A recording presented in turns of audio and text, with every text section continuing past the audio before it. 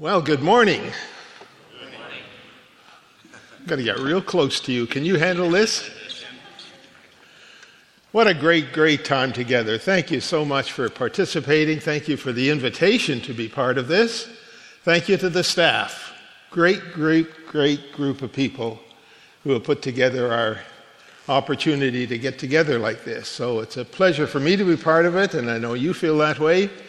We pray for this school regularly, as you do, and we're excited about what's happening. So great to be here together today. Now, I want to welcome you to Tyndale's Cardiac Clinic. We're heart specialists here. Our specialty is nurturing healthy hearts.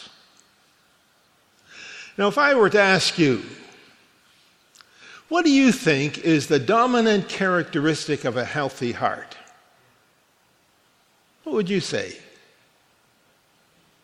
What is it that really constitutes having a healthy heart, spiritual heart? Well, what we're going to do for a moment is we're going to invite into the patient examination room in our clinic a woman, and we're going to examine her heart together. And we're going to see if our examination can surface convincingly to every one of us what the dominant characteristic is of a healthy heart. The woman is arguably the most prominent woman in the New Testament. Certainly the most prominent woman among all the followers of Jesus. She came from a small town. She had a very familiar name, very common name, and that obviously caused some complications. Her name is Mary, and she was called Mary the Magdalene. Mary the Magdala. Mary the Magdalene. Magdalene means that she was a person from Magdala. Magdala was a little village in Nazareth, just outside of where Jesus was raised and born, lived, way up in the north of the land. And she was a contemporary of Jesus. She grew up in a village just down the road. Maybe they knew each other in childhood. But she had come to adulthood now. And Mary Magdalene is going to be our patient whose heart we're going to explore. Now, what I'm going to do is take you through the 6 scenes that Mary appears in the Bible. We'll just take a hop and a step through them. But as we do, we look at each one, and if you look carefully, her heart shows up. You'll see her heart. So join with me in our examination. Let's take a careful look. The first scene is given to us in Luke chapter 8. And this is a scene in Galilee. We read in verse 1. After this, Jesus traveled about from one town and village to another, proclaiming the good news of the kingdom of God. The 12 were with him, and also some women who had been cured of evil spirits and diseases. Mary, called Magdalene, from whom 7 demons had come out. Joanna, the wife of Cus, manager of Herod's household. Susanna, and many others. These women were helping to support Jesus and his disciples out of their own means. Mary Magdalene, scene number 1, her deliverance. She was delivered from a life of hell on earth. 7 demons. We have a little glimpse sometimes in the New Testament, especially, of what demon possession meant. the absolute destruction and devastation of being possessed by a demon. She had it 7 times over. 7 demons, until Jesus came and delivered her. After she was delivered, apparently, our text says she became part of a small band of women. These women apparently were people of means. And these women followed Jesus.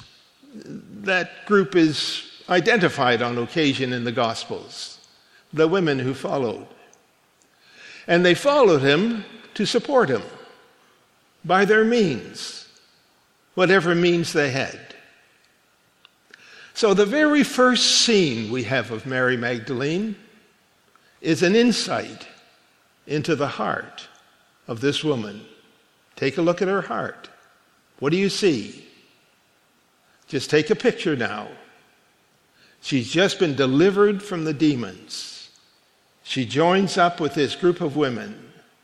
She becomes a follower of Jesus, serving and supporting the 12 disciples. Have you ever wondered who cooked the meals? Have you ever wondered who bought the groceries and paid for things?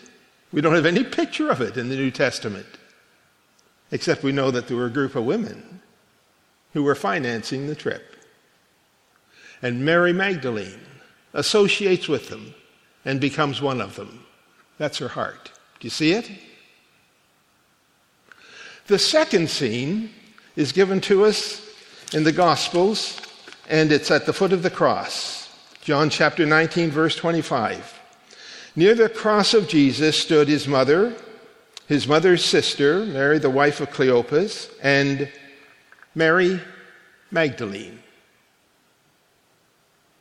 There she is at the foot of the cross, drawn, attracted, devoted, standing with Jesus. She follows as he carries the cross. She stands there as he's crucified. She watches as he's reviled and rebuked and humiliated on the cross. I'm not sure where the men were, but there's a little group of women there, and there was Mary. Some people think that it was to support Mary, the mother of Jesus, and that may be so. But when I see her at the foot of the cross, I get a glimpse into her heart. Don't you? And what do you see? What's in that heart? The next time we see Mary is in the evening, and it's outside the tomb. In Matthew chapter 27, verse 61, it says this: Mary Magdalene and the other Mary were sitting there across from the tomb. The burial had taken place. The crowds had left. The soldiers stood there. And there across from the tomb on a boulder sat Mary Magdalene. Another Mary with her. I've conducted lots of funerals. The toughest moment in most funerals is leaving the graveside. Mary couldn't do it. Mary Magdalene couldn't leave. Disciples have all gone. But there she is, sitting at the tomb. She just can't pull herself away from the graveside. I see her heart there, don't you? What do you see? What is it that dominates that heart? The next time we see her is early Sunday morning. And we read John chapter 20, verse 1. Early the first day of the week, while it was still dark. Wow. Mary of Magdalene went to the tomb and saw that the stone had been removed from the entrance. After her despair on Friday night, her despair turns to her distress on Sunday morning. She gets up before the sun is up. She travels all alone in the darkness. And she comes to the tomb, and she sees the stone rolled away. The empty tomb. She's out there. Where are the disciples? Oh, they're still in bed.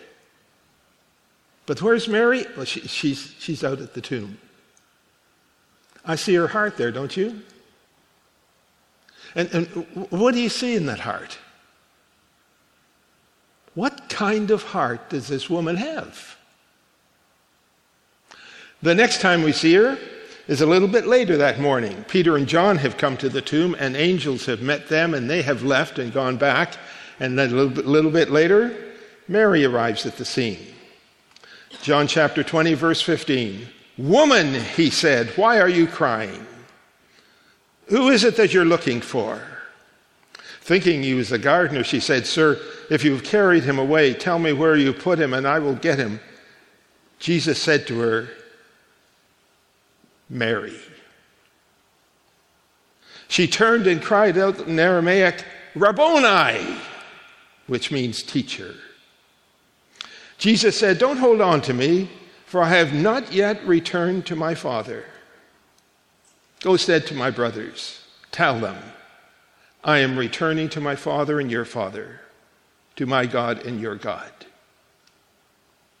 What an absolutely unpredictable, unprecedented honor. When Peter and John came, an angel addresses them. When Mary comes, Jesus appears. She's the first person to whom he appears. And she's entrusted with the message. I see her heart, don't you? As Jesus stands before her, she wants to give him a hug. Jesus, no. Do you see her heart? What kind of heart does this woman have? What's the dominant characteristic of a healthy heart? Because this is a healthy heart. Well, the last scene, the sixth scene, and after this scene, she disappears. We don't know what happened after this scene. But the sixth scene is a highlight, isn't it? The sixth scene, it says in John chapter 20, verse 18, Mary Magdalene went to the disciples with the news, "I have seen the Lord." And she told them that he had said these things to her. Wow. That's a healthy heart. Now, what's the explanation? Well, I'd love to have Tim Hortons coffee with you and have what your answer is going to be. But seeing I've got the microphone and the podium, I'm going to share it with you. And I'd sure like to know if you're close. Probably you're right on base. Mary Magdalene's heart was a heart full of gratitude. It was a gratitude that was based on her deliverance. And it was a gratitude that was expressed by her devotion. That, friends, is a healthy heart. It's a heart that's full of gratitude, based on the past, the deliverance, and expressed in every scene with an expression of devotion. That's the examination of our patient. Now come with me into the self-examination room in our cardiac clinic here at Tyndale. And in this self-examination room, we don't examine a patient, we examine ourselves. So I'm going to invite you to a little bit of a self-examination. And we're going to look at how we're doing and how our heart's doing when it comes to this business of having a healthy heart.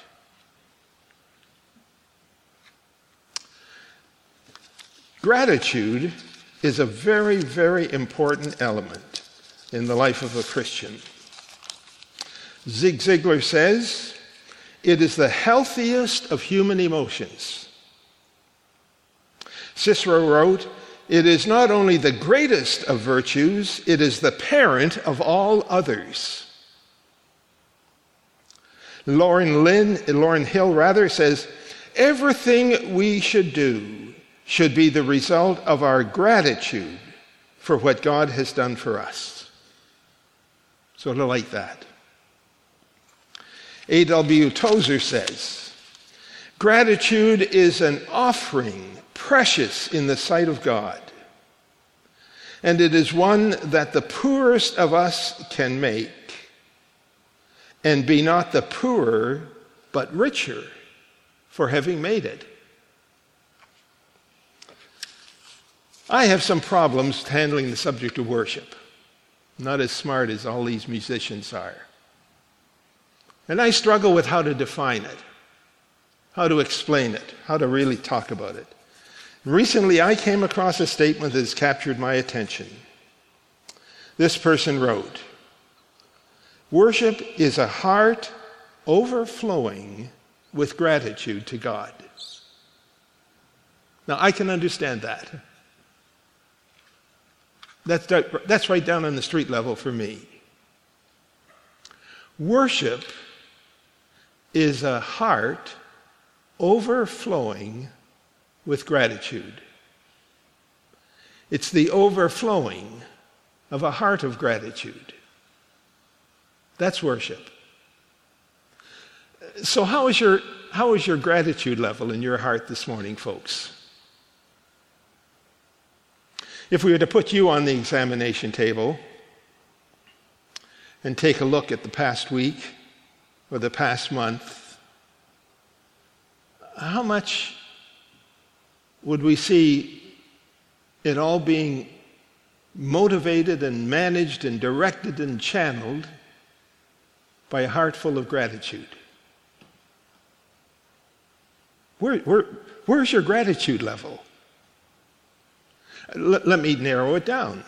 Yesterday, you had 86,400 seconds. How many seconds in your life yesterday were devoted specifically to and intentionally expressing gratitude to God? It's amazing how we can go through a whole day without being channeled, directed, motivated, zest by our level of gratitude. How is your gratitude level? Or let's put it this way. If you had today only what you were really grateful for yesterday, what would you have today? So how are you doing? How's the gratitude level? I think the argument can be made that it is the most dominant characteristic of a healthy heart. And Mary Magdalene demonstrates it. And as I look at my life and the ins and outs and ups and downs of my life, I discover that gratitude can be an enormously powerful force. And gratitude can be a frequently absent force in my life as a Christian. So how is your gratitude level? Where are you at on that? How are you going to measure it? Mary's heart was full of gratitude. And the steps in her life, every step, every scene that we have is a reflection, channeled, guided, motivated by her gratitude. Well, that brings us to our third room. We've done the patient examination and we've done our self-examination, so now we come to the exercise room. Because just like the physical heart, the spiritual heart in the life of a Christian needs to be exercised to grow strong, to grow healthy. And your heart needs some exercise to cultivate a gratitude, a fullness of gratitude that can really dominate your life. So I've got 3 exercises for you to grow a healthier heart. A heart that really is getting fuller and fuller with gratitude. The first exercise is to resolve. And I'm going to encourage you this morning to make a resolution and to resolve that you will begin each morning with gratitude. Start the day there. Begin each morning with gratitude. This past year, one of our granddaughters sent me an email, Snapchat, tweet. I don't know what it was. It was one of those. And it was a little flowery work beside it, and the words in the middle of it were, start every day with a heart of gratitude. You want to nurture a healthy heart? Try it. Start every day with a heart of gratitude. Secondly, remember what God has done. Take some time each morning. What are you grateful for? And you think back. You reflect. When you get a little bit older, that's fun to do. And you can look back with all kinds of wonderful experiences and memories. Just remember the answers to prayer, the provisions of money, the healings, the marriage, the children. Just remember. Remember what God has done. Don't forget that. And isolate that in your mind. That's how you strengthen a heart. You strengthen it with gratitude. And then my third one, and you're way ahead of me, aren't you? Because you know it's the 3 R's, don't you? You resolve, you remember, and then you reflect. You reflect on God, what God's doing right today. Last night, you're waking up, what's happening today? You reflect upon that. And as you do that, one of the things that will be cultivated in your heart is a spirit of gratitude. And a healthy heart is a heart that's full of gratitude.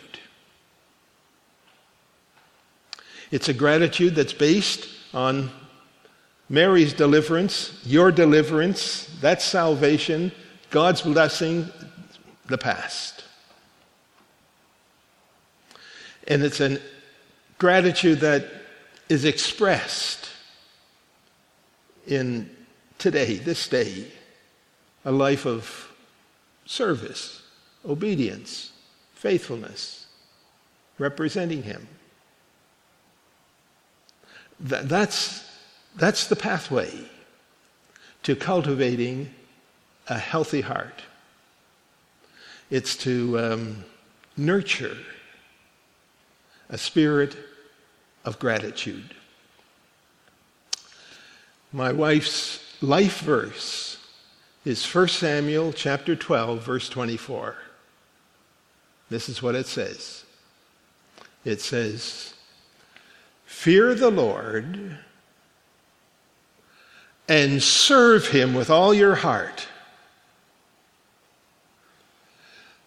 For consider what great things he's done for you. That's a purpose. That's a plan. That's a healthy heart. We consider what great things he's done for us back there. We reflect upon it. We remember it. And we launch out into the day with hearts that are really, really grateful. And that strong, healthy heart will demonstrate in our devotion, in our witness, in our service, in our marriage, in our family, that we are men and women who are characterized and motivated and directed by a heart of gratitude. Lord, that's my prayer for these men and women, for myself, for our family. We're praying, Lord, that more and more we will learn how to strengthen our hearts with hearts of gratitude and understand that that is the foundation and the directive that cultivates and produces fruitfulness, blessing, and joy. Give us that blessing and that joy in our lives, Lord, we pray, as we more and more consider ourselves to be men and women with hearts full of gratitude based on our deliverances in the past and expressed in our devotion in the future. And we ask this in Jesus' name. Amen.